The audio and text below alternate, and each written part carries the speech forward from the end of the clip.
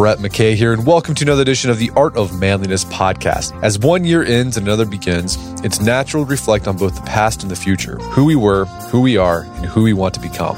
My guest today offers 3 questions that can help make that self-reflection truly fruitful, insightful, and possibly even life-changing. His name is Greg Creech. He's Executive Director of the Todo Institute, which promotes principle psychology based on Eastern traditions, and the author of Naikan, Gratitude, Grace, and the Japanese Art of Self-Reflection. Greg and I begin our conversation with what Naikan is and how this structured method of self-reflection can hold a mirror to your life, helping you gain greater self-awareness and see reality and the way people perceive you more clearly. Greg then walks us through Naikan's 3 rich, incisive questions and how to use them to help you discover how you really show up and operate in the world. We end our conversation with how to incorporate these reflections into your daily routine and even make it a special ritual with which to ring in the new year. After the show's over, check out our show notes at aom.is/reflect.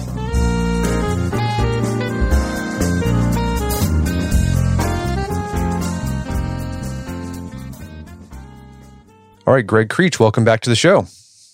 Well, it's good to be back, Brett. Thanks very much. So we had you on the show, I think a year ago, or maybe it might have been 2 years ago. It's time has flown. I've lost my sense of time in 2020 is completely messed up. But anyways, we had you on to talk about Morita therapy and your work with it, which is a type of Japanese psychology. And today I want to talk about something that's adjacent to that, which is a practice that you work with and help people work with. It's called Naikan, another Japanese practice. So let's start off. What is Naikan? Who developed it and what's its backstory? Well, Naikan is a method of self-reflection that was developed in Japan. It was developed by a man by the name of Yoshimoto Ishin.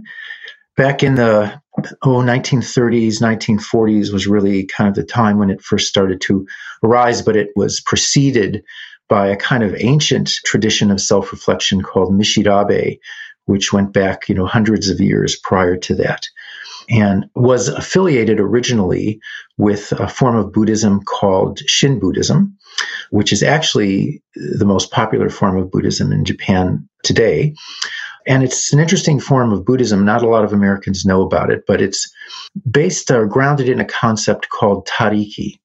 And Tariki means something like other power. So we can look at, for instance, in the personal development arena, you hear a lot of things that are based on Jiriki, which means self-power, as opposed to Tariki, which means other power. And self-power is kind of the message that we give to people, look, if you want to change your life, you've got to do it yourself. Nobody's going to do it for you. And it's a healthy message in a lot of situations.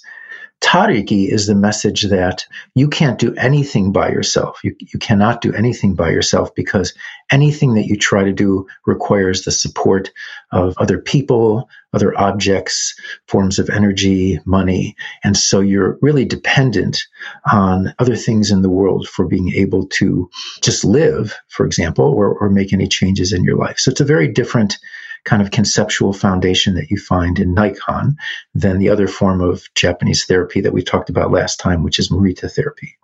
So for those who haven't heard that episode, just high level, what is Morita therapy? What's the basic story behind it? Well, Morita therapy is often called the psychology of action, and it's also from Japan, but it really is a very purpose-oriented type of approach to psychology, which has people focus primarily on what they can do and what they can't do and accepting what they cannot do, but really putting their energy into what's controllable and what they can do. And I think it's probably the most popular approach that we teach, and the book that I've written about it is the most popular best-selling of the books, because most people, particularly going into a new year, are thinking, I want to be able to accomplish my goals this year. I want to get more done. And so Morita therapy is a really good tool for helping us to deal with the psychological obstacles of accomplishing what we want to do and getting things done in our life. And how is Naikan related to Morita therapy? Is there a connection there sometime in the development of Naikan? There really isn't historically much of a connection. They were really kind of developed from separate paths. Morita is also connected in a informal way to Buddhism through Zen.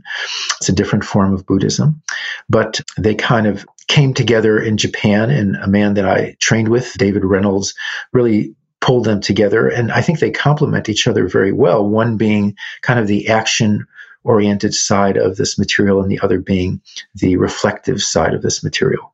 And I think we need to have both in our lives. Right. That's also, you see that in the West, sort of the dichotomy between contemplation and action. Like Aristotle talked about that too. So let's talk about Naikan. What is the goal of Naikan and the self-reflection that you're doing there? Well, I think that the goal is simply to really see reality more clearly. And it sounds like something that we wouldn't have to make any effort to do, because most of us go through life feeling like are already able to kind of see reality and specifically see our conduct in terms of how we're living very clearly. But I like to think about Naikan as a kind of tool that's like a mirror. So if you're getting ready to go out, either to work or for the evening, most people probably spend at least a moment in front of a mirror just to kind of see what they look like, to see if their hair looks okay or if their clothes are presentable. You kind of glance at things. You might spend more time than that, but that gives you a reflection so you actually can see yourself, because without a mirror, we're actually very limited. I can see a good part of the front of my body up to maybe about just below my neck, but I can't see my face, I can't see my head, and I can't see almost any part of the back of my body. So I really need a mirror to be able to get a fuller look. In fact, if you go to a barbershop or a hairstylist, they'll often use a second mirror, right? So you can kind of see how your hair looks in the back after it's been cut. And I think Naikan is a kind of mirror. It allows us to really see more clearly what other people see. And often, what we think of ourselves, how we think we're looking in the world, how people are perceiving us, is not the same as how other people are actually thinking of us. So Naikan actually is a way of using this method of self-reflection, to kind of get a sense of what it's like for other people to actually have to deal with us, whether it's at work or members of our family or in a professional capacity. And that's not a perspective that we naturally have. It's a perspective that we actually, in order to take, we have to actually step back from our normal perspective to put ourselves in somebody else's shoes and say, what is it like to deal with Greg as, for instance, his wife or his daughter? And what is it that we usually miss that other people are seeing but we're not seeing? Well, it really varies from person to person, but I think one of the things that we miss is often how much other people are doing for us, because we're often not paying very much attention to that. And that has to do, when we talk a little bit about the reflective questions, we can discuss that further. But one of the things we miss is really the level of support and care people are providing for us.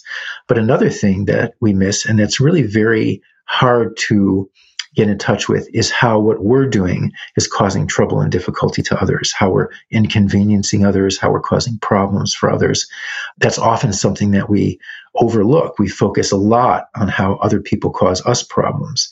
And if we're driving to work on the highway, somebody kind of cuts us off and goes in front of us and almost causes an accident. And of course, our adrenaline gets peaked and we walk into the office and we tell everybody in the office, boy, I almost had an accident on the way to work because this jerk kind of cut right in front of me. But if we cut in front of somebody else, which we probably did accidentally at some point, we don't usually tell anybody about it. And we'll usually just dismiss it in our minds by saying, oh, I didn't see that car there. Right. And then we're kind of done with it. So one of the things that we can look at becoming more aware of is essentially how we're causing trouble and difficulties to others, which is a much more constructive type of information than looking at how other people are causing us trouble. And what's the end goal? So the whole goal of Naikan is get a better idea of what reality really looks like, how other people perceive us, not just what we see. And what happens once we do that? What's the end? Like, what is supposed to happen? Well, I would say that one of the foundation or main goals of this process of self-reflection is really to shift from a complaint-based life to a life of genuine appreciation. So a complaint-based life is something that many of us are familiar with, probably because we've seen other people live that kind of way, and we know what it's like to be around somebody who's constantly complaining. But of course, there are times when we're that person and we're constantly complaining. And even when we don't complain out loud, we may be just going through a litany of complaints about what a terrible day this was. I'm so glad this day is over. Or in this case, what a terrible year this was, right? Can't wait to have this year end and get on to the next year. And I think as we reflect on our life and the world around us and the people around us, and we get a clearer sense of what's really going on that we're able to see, we're much more likely to develop a really genuine or authentic sense of appreciation for our life. So it's therapeutic. It sounds like what some people try to do with cognitive behavioral therapy. One of the issues that's trying to solve in the West is wrong thinking, or just thinking that doesn't see reality. And most times what you do is you only see the negative, and cognitive behavioral therapy uses logic to be like, well, no, things aren't as bad as you think they are. Sounds like Nikon, the self-reflection Nikon, that's another way to get at that problem. Yeah, I think that we're not actually trying in Nikon to change our thinking. We're actually trying to change our seeing, more specifically trying to change where we're putting our attention. And there's a maxim that we've developed that says your experience of life is not based on your life. It's based on what you pay attention to. And so if you just think about being at the end of a day, or again, let's use the example since the timing is that we're approaching the new year, the end of the year.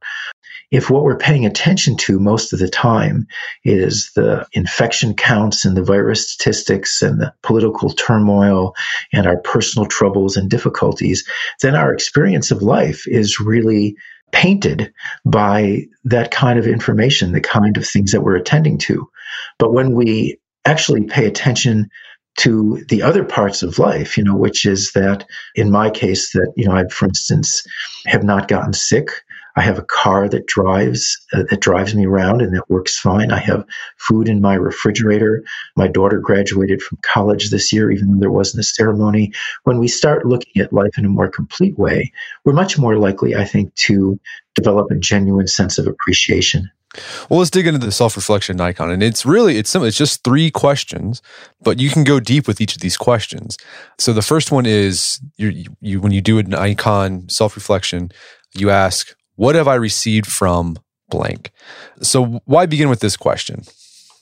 Well, I think the question of looking at what you've received, there's a movement in positive psychology towards looking at how to develop more gratitude. And so you'll see this whole idea, for instance, of gratitude journaling, putting down the things that you feel grateful for. This question is very carefully worded because it's not asking you what you feel grateful for. It's asking you to identify in a more factual way, what have you received? So if I just use that question right now, I'm receiving the use of this microphone that I'm speaking into, the use of the technology that you're using on your show to record our conversation. I'm receiving your attention and your invitation for me to be your guest on the show today. I'm also receiving electricity and Wi-Fi, nice quiet room to basically sit and talk to you in. I've got a window in the room, so there's some sunlight coming in. My eyesight is working pretty well. And I could go on with a list of what I'm receiving just right at this very moment. And the reality is that most of the time, for instance, as I go through the day, I'm not aware of most of those things. I'm not aware that, for instance, I'm receiving fresh air and oxygen that's infusing my lungs and allowing me to breathe properly. And so when we pause and we do this kind of reflection, we essentially expand our awareness of how the world is supporting us and caring for us. And there's a neuroscientist by the name of Rick Hansen, and he developed, I think, a great metaphor for why this question is important, because he talks about our natural tendency. In fact, he attributes it to the way our brain is actually wired together from a neuroscientific standpoint. And he talks about the natural tendency we have to really notice problems, challenges, threats, difficulties in our life. And that those things tend to stick with us in a way that he connects with the image of Velcro, the way a piece of Velcro sticks to the other side of it itself. But when things are going on, like we have fresh air to breathe, or we have a cup of coffee to drink, or we have hot water in the shower, or our car starts in the morning, we tend not to notice those things. And so that's more like Teflon. So we can think of this tendency that we have, which goes really into the way our brains are wired, as the difference between Velcro, of noticing troubles and problems in our life, and Teflon, which is the way that the things that are actually supporting and caring for us tend to just kind of get noticed incidentally and then kind of slide right back off to become invisible. So I want to reiterate, this isn't based on feelings. This is kind of like Morita therapy. With Morita, you're not really focused on your feelings. You're focused on action you can take. Same with Nikon. You're not thinking about what you feel grateful for. You're just thinking about factually, what are the things that I receive from, different people or organizations, or even just the earth itself, the universe itself, on a daily basis. Yes, it's actually very objective, and it's one of the things that I think is a common denominator in Morita and Nikon is they're both what I would call reality-based therapies. In both cases, you're trying to see reality clearly. And the fact that I'm receiving oxygen to breathe right now is just simply an objective fact of my existence. And the fact that I have Wi-Fi that I'm using in order to have this conversation with you is just a fact of my existence. And so those facts remain whether I feel grateful for those things or I don't feel grateful for them. And so when you're reflecting on this question, how do you go about it? Do you just think about things in general that you received that day, or do you focus on a relationship, or do you focus on, what's the best way to go about this when you reflect upon this question? Because there's so many things, like you could spend hours thinking about all the things you receive on a daily basis. Yeah, which is actually a great thing to do every once in a while, particularly if you're feeling a lot of self-pity or depression, is to really spend a couple of hours and see how long of a list you can make. But there are different ways to use this question, and you can direct the question towards kind of the world as a whole, which is to some extent what I've been doing in the examples I'm giving, or you can direct it towards a specific person. And my wife, Linda, and I, who've been working together for 25 years or more, we use this as part of our morning routine. And the whole thing, this part of it takes probably about 5 or 6 minutes. And what we do is we sit down and we say, let's just reflect on each other for the previous day. So we have probably 3 minutes of silence. And I'm thinking of, and in part, the first question, what did I receive from Linda yesterday? And I'm thinking, well, she got me a hot cup of coffee, and she made a really nice healthy salad for dinner. She kept me company on a walk that we took at lunchtime so I could get some exercise. And she picked up the mail from the post office, and she listened to some music that I was trying to compose and gave me some feedback. So I'm just coming up with a very practical list of what I received from her the day before. And she's doing the same thing in her 3 minutes. And we're using these other questions as well. And then we actually just share that with each other for a couple of minutes. And we find that it's a really great way to start the day, that we look back at the previous 24 hours. And most importantly, we found that using this process keeps us connected to what the other person in the marriage is actually giving to us. And I would say, without exaggerating, that if it wasn't for this process over the past 25 years, I'm not sure we would still be married. This really has kept us from falling into the trap that I think is very easy in a relationship or a marriage, where you start getting focused on what the other person isn't doing that you really want them to do, or what they are doing that really aggravates you. And that's where your attention goes, and that's what your experience of the marriage starts to become. So this is kind of an antidote to that. And even by just taking a few minutes in the morning, we're able to kind of rekindle a sense of appreciation for one another. And you can do this with relationships that aren't intimate. You can do this with anonymous relationships or sort of transactional relationships, right? Like the example I came with. So we're in the pandemic. You order food from DoorDash from Payway, right? It magically arrives at your door. Well, there's like a lot of people involved that made that happen. There's the DoorDash driver. There's the people at Payway that cook the food. There's the systems that were developed that allowed you to order online, with a click of a thing on your screen with your smartphone. People who grew the food, picked the food. You can really just keep going back and back and back, and like seeing, boy, a lot of people made this pad thai possible.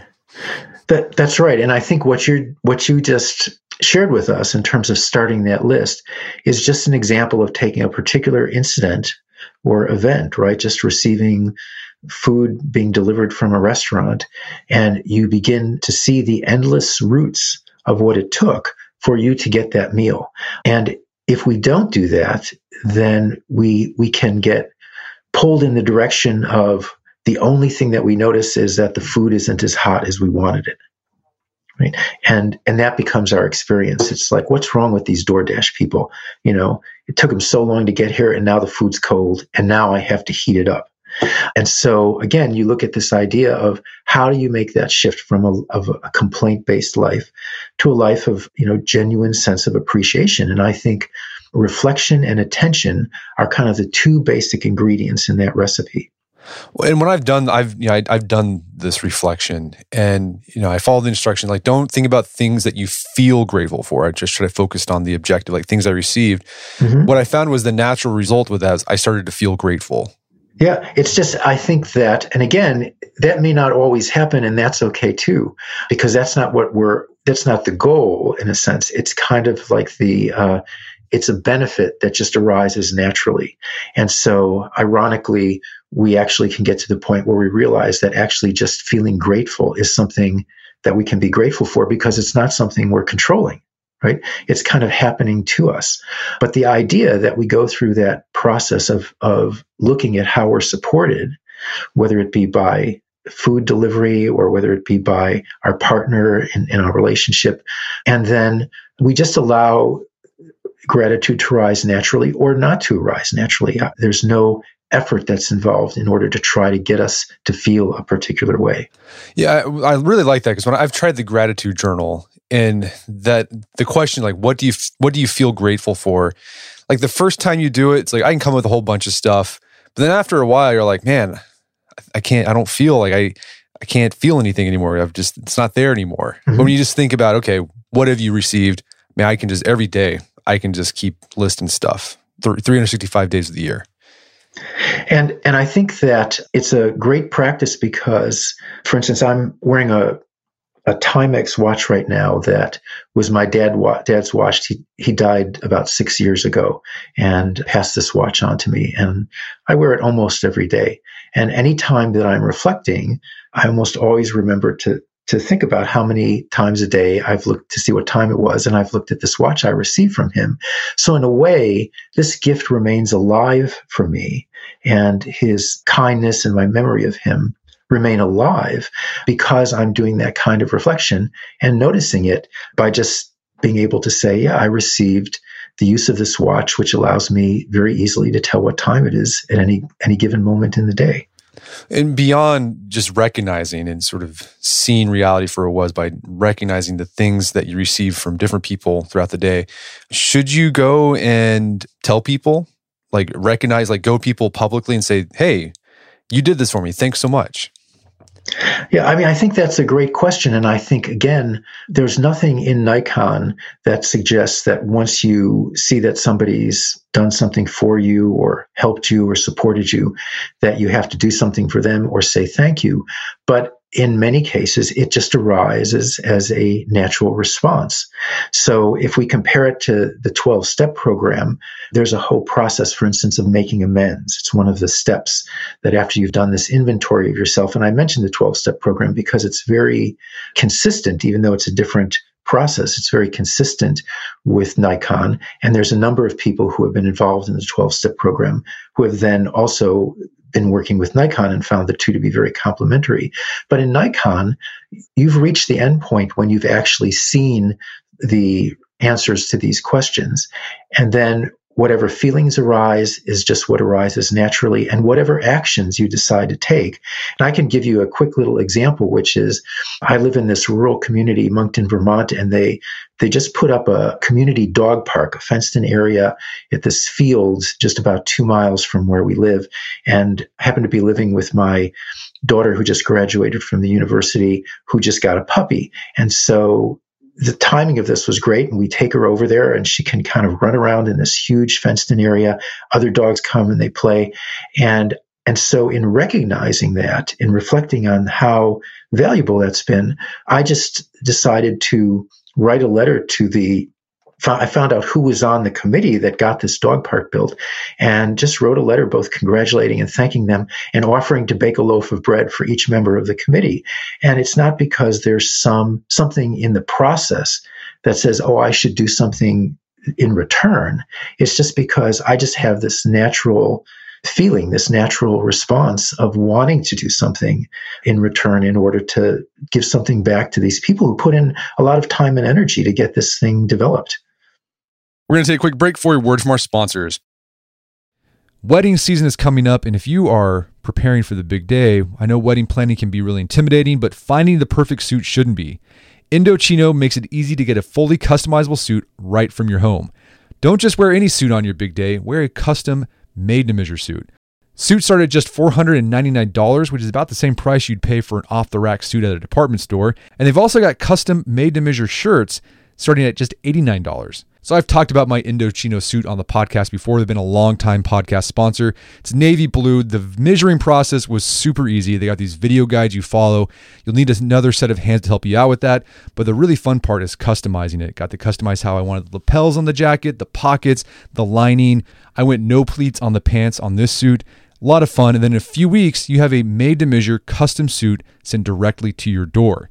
When planning your wedding, get a suit as unique as you with Indochino. Go to Indochino.com and use code manliness to get 10% off any purchase of $399 or more. That's INDOCHINO.com, promo code manliness. All right, if you have a family, then you need to get term life insurance to protect them. It's one of the smartest financial decisions you can make, and the start of the new year is the perfect time to get it done so you can focus on whatever else the year has in store for you.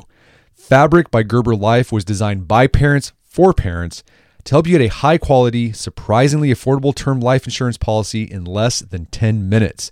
Fabric has flexible policies that fit your family and your budget, with quality policies like $1 million in coverage for less than $1 a day. There's no risk to apply. They have a 30-day money-back guarantee, and you can cancel at any time. I remember when I was a new dad, I had a lot of thoughts going through my head. One of them was, how can I take care of my family when I'm gone if something happens to me? Well, so one of the first things I did, I got term life insurance, one of the best decisions I made. Join the thousands of parents who trust Fabric to protect their family. Apply today in just minutes at meetfabric.com/manliness. That's meetfabric.com/manliness. MEET fabric.com/manliness. Policies issued by Western Southern Life Assurance Company, not available in certain states. Prices subject to underwriting and health questions. Daylight saving time is starting up again. The goal of this is to give us more daylight from March through November. By setting our clocks forward, it may feel like there are more hours in the day, but if you're hiring, it doesn't necessarily help you find qualified candidates for your roles any sooner. There is only one way to do that: ZipRecruiter. And right now you can try it for free at ZipRecruiter.com/manliness. ZipRecruiter works around the clock to help you find qualified candidates. Once you post your job on ZipRecruiter, they send it to 100 plus job sites so you can reach more of the right people. ZipRecruiter's smart technology also quickly scans thousands of resumes to identify people whose skills and experience match your job. Spring forward with a new hiring partner, ZipRecruiter, and find top talent sooner. See why 4 out of 5 employers who post a job on ZipRecruiter get a quality candidate within the first day. Just go to this exclusive web address to try ZipRecruiter for free. ZipRecruiter.com/manliness. Once again, that's ZipRecruiter.com/manliness. ZipRecruiter, the smartest way to hire. Picture that thing you've always wanted to learn. All right, you got that in your head? Now picture learning it from the person who's literally the best at it in the world. That's what you get with Masterclass. This year, learn from the best to become your best with Masterclass. Masterclass offers over 180 world-class instructors, and many of these instructors are former AOM podcast guests. You can learn negotiation from Chris Voss, leadership skills from Jocko Willink, how to master your habits with James Clear. Plus, every new membership comes with a 30-day money-back guarantee, so there's no risk. So recently I went through the masterclass on negotiation with Chris Voss. A lot of useful information in there. Talked about the value of no in negotiation, how to use your body language and speech patterns to get your best out of a negotiation. Very well done. I really enjoyed it and got a lot out of it. Right now, listeners of our podcast can get an additional 15% off an annual membership at masterclass.com/AOM. Get 15% off right now at masterclass.com/AOM. Masterclass.com/AOM. Check out the masterclass on negotiation with Chris Voss. And now back to the show. All right, so that first question, what have I received from? I mean, that if someone just did that question for their self-recollection today, like I think they'd get a lot out of it, but it doesn't stop there. The second question. Yeah, I agree with you. I think that, sometimes people, they say, oh, I don't have time. And if you just spend 5 minutes and just do that first question, I think you do get a lot out of it. But as we'll see, I think if you take some time to do the other two questions, it actually begins to build on the first question. All right, so the second question is, what have I given to fill in the blank? So what's the purpose of this question? What are we trying to do? So this is just the reverse, right? We're just we're just changing the direction. If we use your example of DoorDash, we're thinking, well, what did I give? So I paid for the meal that was given to me. There was a fee added. I gave a tip to the driver, maybe. So we're looking at what you gave in the situation. And so when we look at these two questions side by side, we now see the give and take of our lives, either during this period of time or in relation to this particular relationship. So if I was to do this, somewhat thoroughly, if I could, in relation to my wife for a 24-hour period for yesterday, and she was to do the same thing, I would basically see all the things I received from her, and I would identify what I had given to her.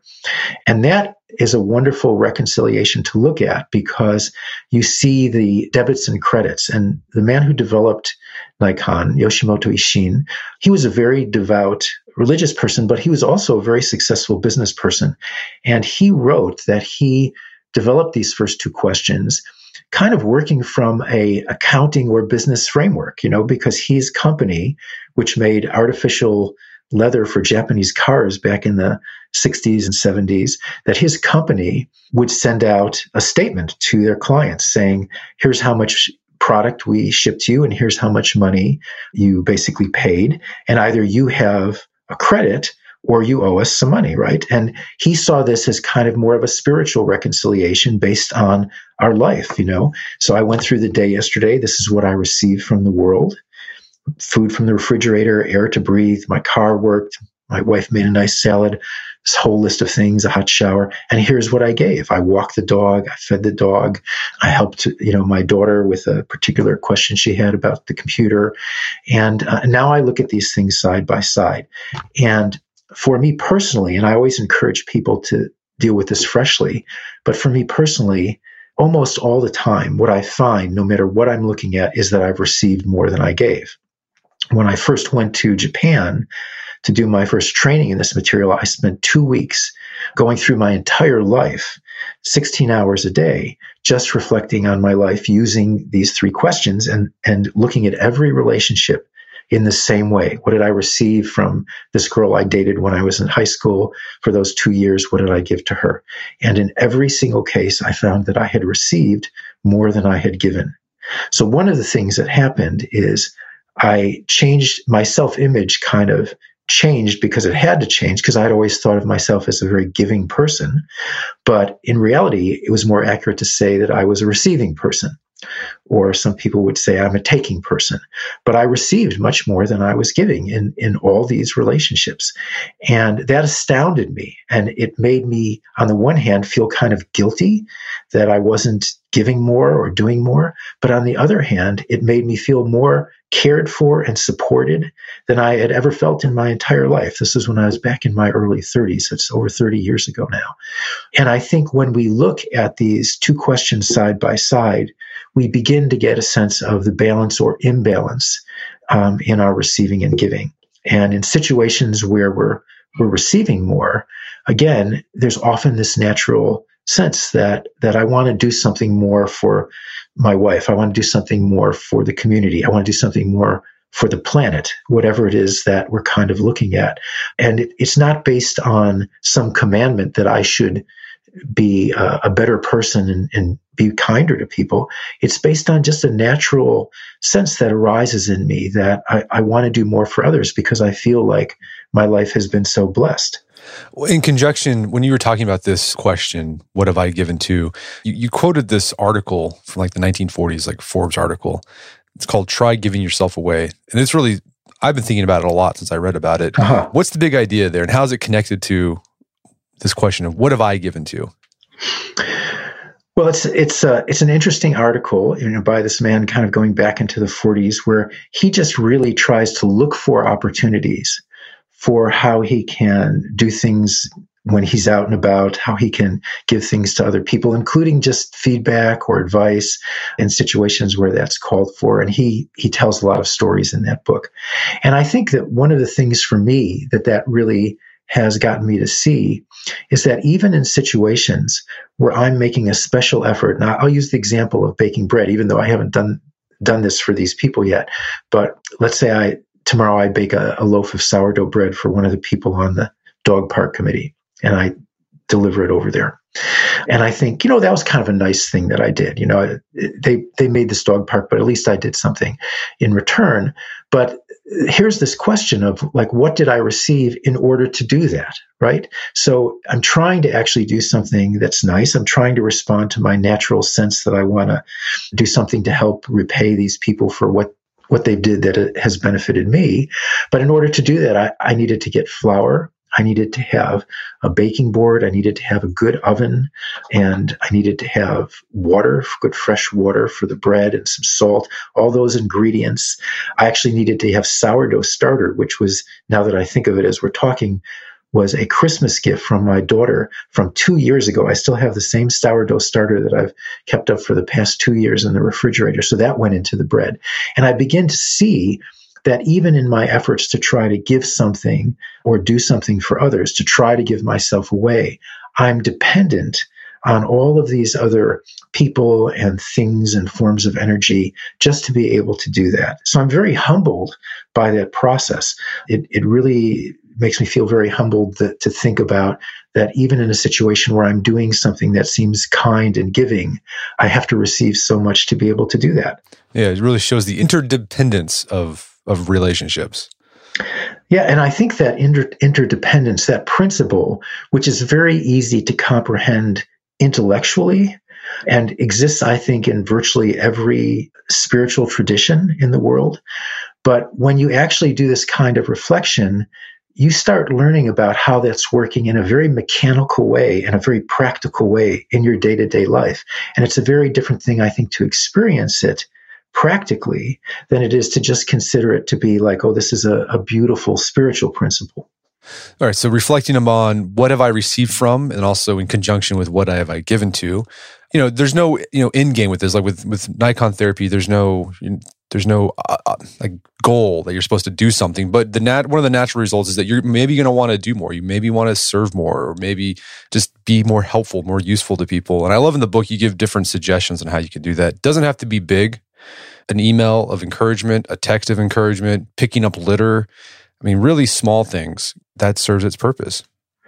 Sometimes I'll get an email, and you probably have had this experience. You get an email or even a short message just saying, I really love what you're doing, or I loved your show, or I loved your book, and goes into a little bit of detail. And it makes your day to get that kind of feedback. And you think about, what was the cost of that to the person who wrote it? About maybe 2 minutes or 3 minutes of their time and pressing the send button on their phone or computer. So, we're capable of actually spreading a lot of joy and happiness and gratitude in the world with, in many cases, a very small investment of our energy. Okay. So we talked about what have I received from? What have I given to? Let's talk about this third question, which is what troubles and difficulties did I cause blank? So what are we doing with this question? Well, this is the hardest question, and this is the question that people question most often because it's not a question that makes us usually feel good. And I often tell people that the process of doing this kind of reflection is not a process that's designed to make us feel good. It's a process that's designed to help us see the reality of our lives. And so we're looking at this question, how did I cause inconvenience, problems, troubles to my wife, to my daughter, to just other people that I've been around for a certain period, for the past day or the past month? And it's a difficult question to look at.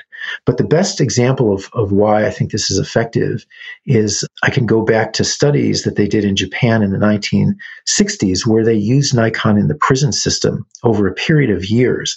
And they did research, and they had people who were in prison who were convicted of crimes, in some cases serious crimes. They had people spend 1 week, just like you would in a retreat, doing Nikon on their lives and going through their lives with all three of these questions, including what trouble and difficulty did I cause? And you can imagine somebody, particularly if they're a career or a lifelong criminal, what it would be like for them to actually just sit and do nothing but think about all of the people who suffered as a result of the crimes and the criminal activities that they had involved in their life. And what they found is they then looked at the recidivism rate, and they found that in every prison that was doing this, the number of people after they left prison that were rearrested was dramatically lower than with the people who hadn't gone through this process of Nikon reflection. So again, it wasn't like it was attached to any moral commandment that says when you get out of prison, we want you to be a good citizen. But this process itself just influenced people to essentially make changes, significant changes in their lifestyle once they had really seen the difficulty and suffering that they've caused. And the same kind of research exists with people in Japan who are alcoholics in terms of looking at how their drinking caused suffering and difficulty to other people. So if we're willing to be honest and open to how we're causing problems and difficulties, and it doesn't have to be the kind of things that you would see if you were in the Japanese mafia. It could just simply be, I left my dirty dishes in the sink and my wife, ended up washing them, or I left my socks on the floor in the bedroom, or I was, half an hour late for a lunch appointment and the person had to wait for me. But when we see those things, we begin to put ourselves in another person's shoes. What is it like for someone to be my colleague and have to work with me? What is it like for my wife to actually have to deal with me as her husband, or for my daughter to have to deal with me as her father? And some of the most, I would say, profound and emotional reflections I've had have really been doing this third question and looking at people I was very close to, my family and close friends for years, and seeing essentially some of the really selfish things that I had done to cause trouble and difficulty to those people. But I would argue that that's incredibly important, because whether you see it or not, it's part of a page of the book of your life that's already been written. Right? So your choice is really, do you want to be conscious about how you've lived your life, or do you want to essentially be blind to these elements of how you lived your life? And I think we should, in the interest of living a good life and in the interest of our own kind of spiritual aspirations, we should try to be more conscious of basically how we're living. Yeah, and this question is useful because, as you said earlier, we tend to overlook the things that we do. We tend to focus on what other people do that inconvenience us, right? The guy that cuts us off, man, we're talking about it to our wife when we get home. This guy is such a jerk. But we tend to overlook when we've done that in the past. And this question says, no, you do this stuff too. You got to see reality for what it is. You cause inconvenience just like that guy who cut you off.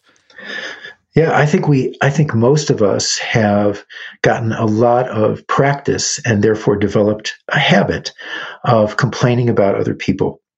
And in some cases, it's this, whenever I think about it this way, I'm always kind of surprised, but it's almost more natural when you get together, whether it's just with your partner or your roommate or a group of friends for dinner, it's almost more natural to complain about all the problems in your life than it is to talk about all the things that are going well, or all the ways in which life is actually helping or supporting you.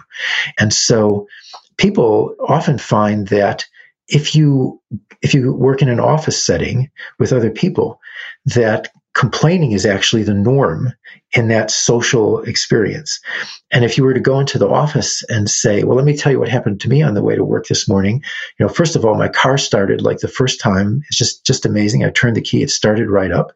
And I looked at the gas gauge and it was full. And apparently my husband must have filled it up with gas yesterday.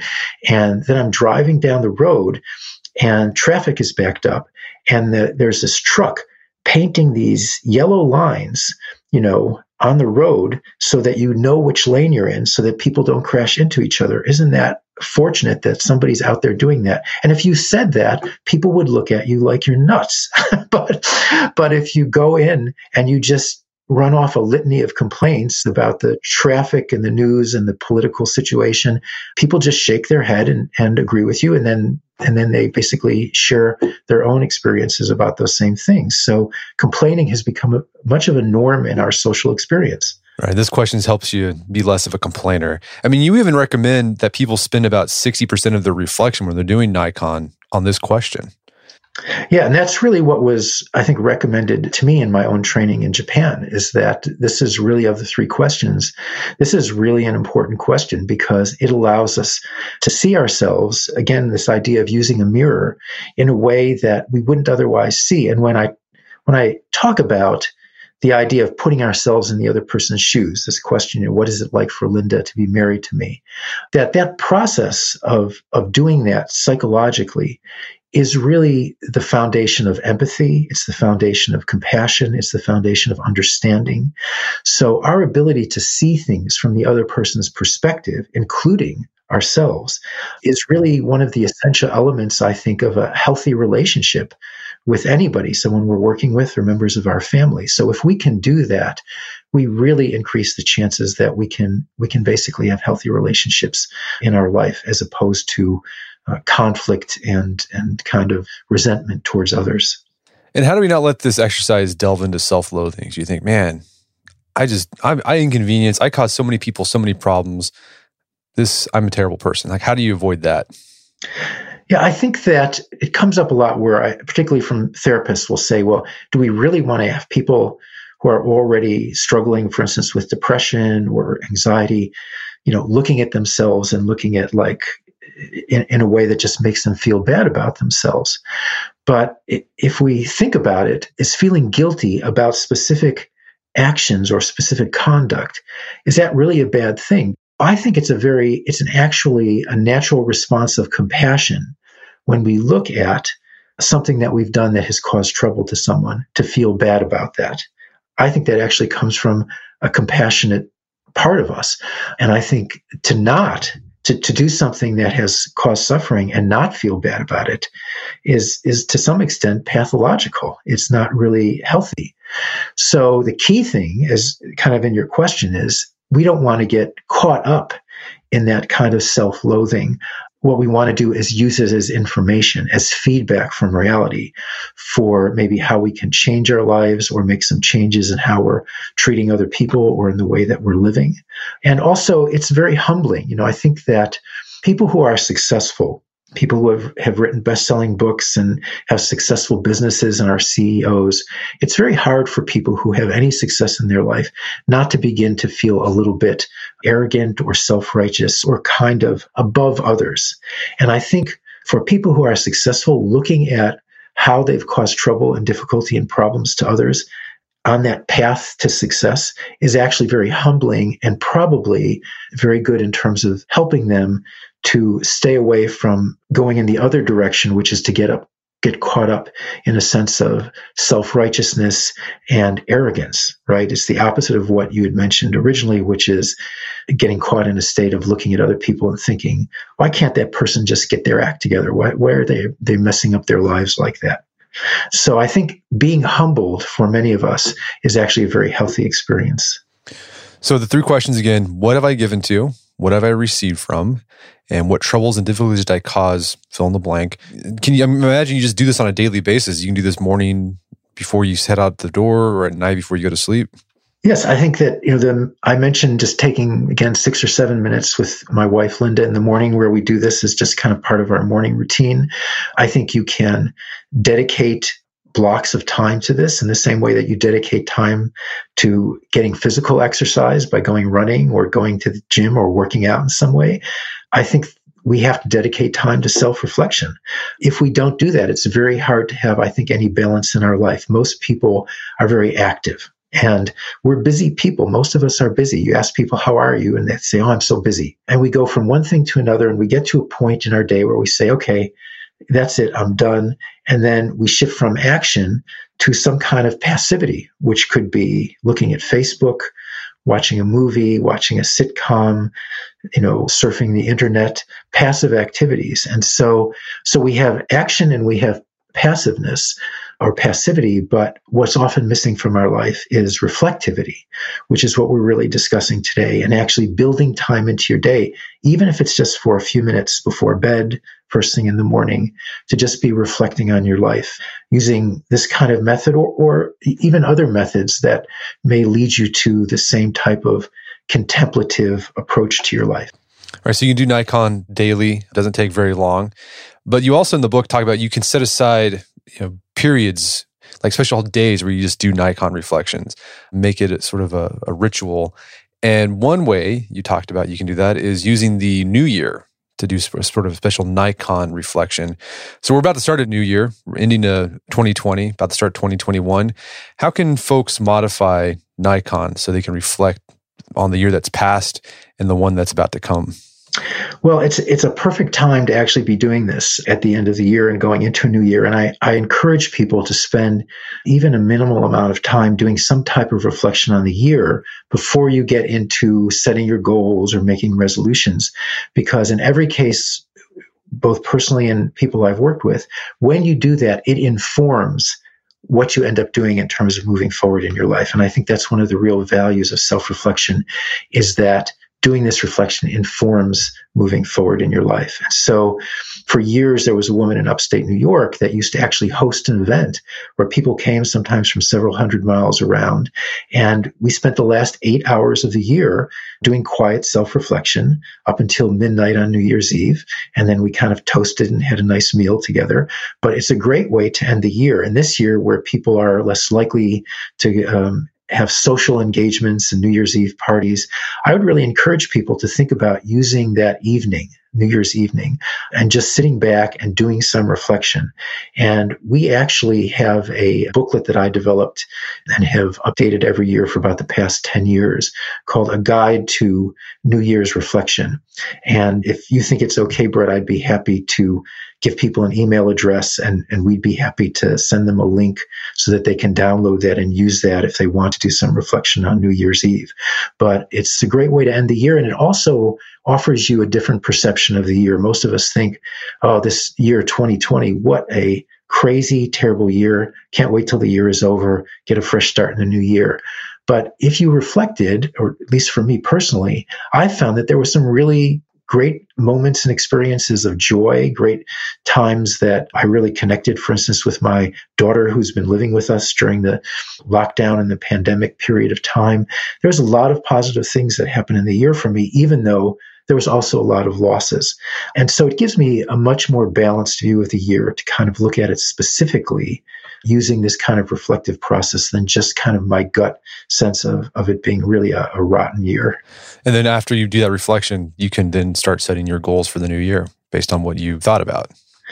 Yeah, I think, and again, I teach a course in the beginning of the year, if it's okay to mention this, called Living on Purpose, which is really designed to get people started off in the right direction of the year. And it's really the idea of looking at, how can I be very clear about what's going to give my life meaning this year? Those are the things that I want to elevate in terms of the energy that I'm going to put in. We have a certain amount of energy that we're going to have available to us if we live a whole year from now. And we want to have those things that are really going to be meaningful and important to us to get a lot of that energy. And I think if we start thinking about it that way, the hard thing, of course, is sticking to it once we kind of get going. And that's where the Morita therapy piece of this material comes in. Once we're actually in the process of doing things and the taking action, we can shift into this other mode of psychological support. But I think the idea is that there's a very natural process of reflection and contemplation that leads to then redirecting our energy, our goals, and the things that we want to achieve in the coming year. Well, Greg, this has been a great conversation. Where can people go to learn more about the book Nikon and the rest of your work? Well, we have a website that has a lot of our material up there, which is called 30,000days.org, and it's the words 30,000 days all together. And if people want to send an email to us at the address todoinstitute.org, then we'll be glad to respond and give you a link so that you can download this New Year's booklet. But you'll find a lot of resources on our website. And I've been doing this for 30 years. And the reason that I've kind of continued doing this for 30 years is because I really believe it's a great alternative to some of the more traditional Western therapy and Western psychology that is really common in the US. And I think for people who are inclined to look at approaches from the East, whether it be, acupuncture or yoga or Chinese medicine or martial arts, I think there's some great wisdom that we can take in also in the area of psychology. Well, Greg Creech, thanks for your time. It's been a pleasure, and have a happy new year. Well, thank you, Brett. It's been a pleasure talking to you, and I hope you have a wonderful new year and a great year next year. My guest today was Greg Creech. He's the author of the book Nikon. It's available on Amazon.com. You can find out more information about his work at his website, Todo Institute. That's Todo Institute.com. Also check out our show notes at aom.is/reflect, where you can find links to resources where you can delve deeper into this topic.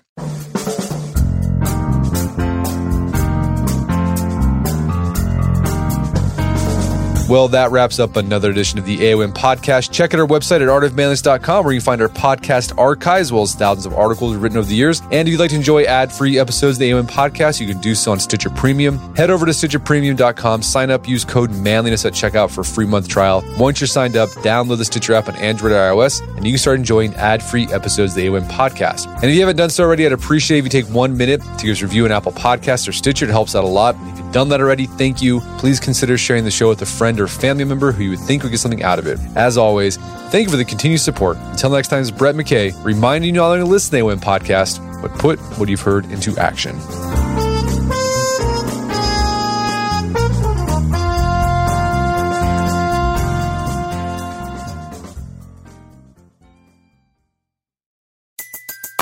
Everybody in your crew identifies as either Big Mac Burger, McNuggets, or McCrispy Sandwich.